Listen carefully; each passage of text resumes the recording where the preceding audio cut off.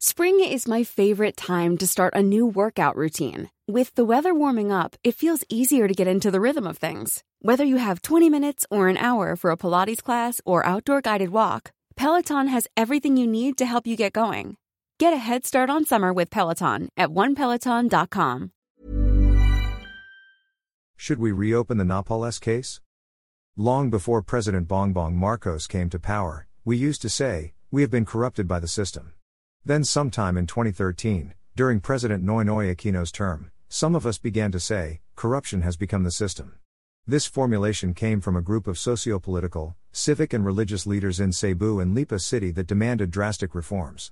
They eventually became known as the National Transformation Council. Despite Aquino's much ballyhooed dong matchawit, straight and narrow path, we saw a government overwhelmed by the exact opposite of matchawit. On his first visit to the U.S., Noynoy Aquino met with Barack Obama and Hillary Clinton and received a $454 million grant from the Millennium Challenge Fund. In exchange, he promised to deliver an anti-Catholic and anti-constitutional, reproductive health (RH) law, which the Congress had been opposing for years, and to remove the sitting Chief Justice of the Supreme Court, Renato Corona, who had ruled against his proposed Truth Commission and against his mother's family interests in their extensive sugar estate, Hacienda Luisita. In both instances, Aquino used the infamous pork barrel to achieve his ends.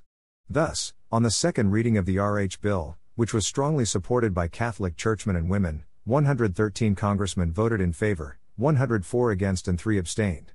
On the bill's third and final reading, the president took no chances of being beaten. He sent 4 cabinet members to the floor of the House: Interior Secretary Manuel Roxas, Budget Secretary Florencio Butch Abad, Palace Spokesman Edwin Leisherda and Communications Secretary Ramon Carandong, to weaponize the pork barrel and win the voting.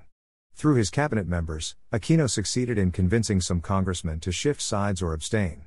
On final reading, 133 votes were counted in favor, 79 against and 7 abstained.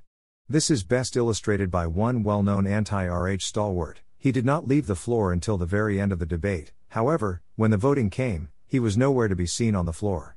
Aquino had succeeded in convincing him to abstain.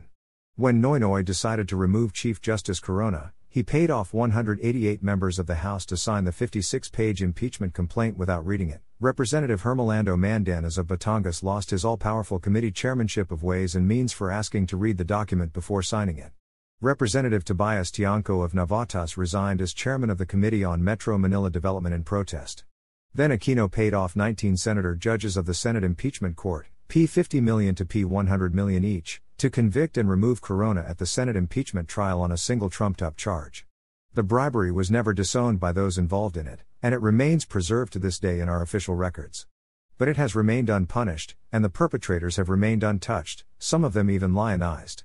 One of the main characters in this dark period of corruption was a businesswoman named Janet Napoles. She became known as the Pork Barrel Queen, for her close ties to the Aquino Third government and the members of Congress and her reputed financial skills.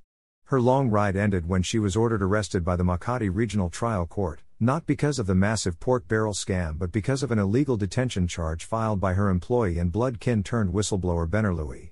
As I record in my autobiography, All Is Grace, Solidaridad Publishing House, Manila, 2021, on the day of her arrest, Napoles showed up in Malacanang, accompanied by Aquino's spokesman, Edwin Leisherda, for a private meeting with the president.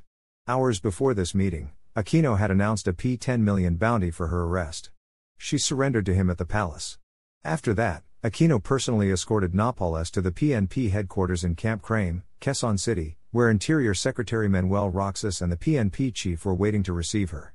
Then she was taken to the Special Action Force, SAF, training center at Fort Santo Domingo in Sta.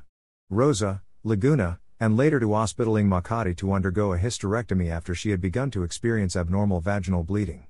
Prior to that, Napoles had executed an affidavit before Justice Secretary Leila de Lima in which she named all the politicians who had allegedly benefited from her pork barrel scam.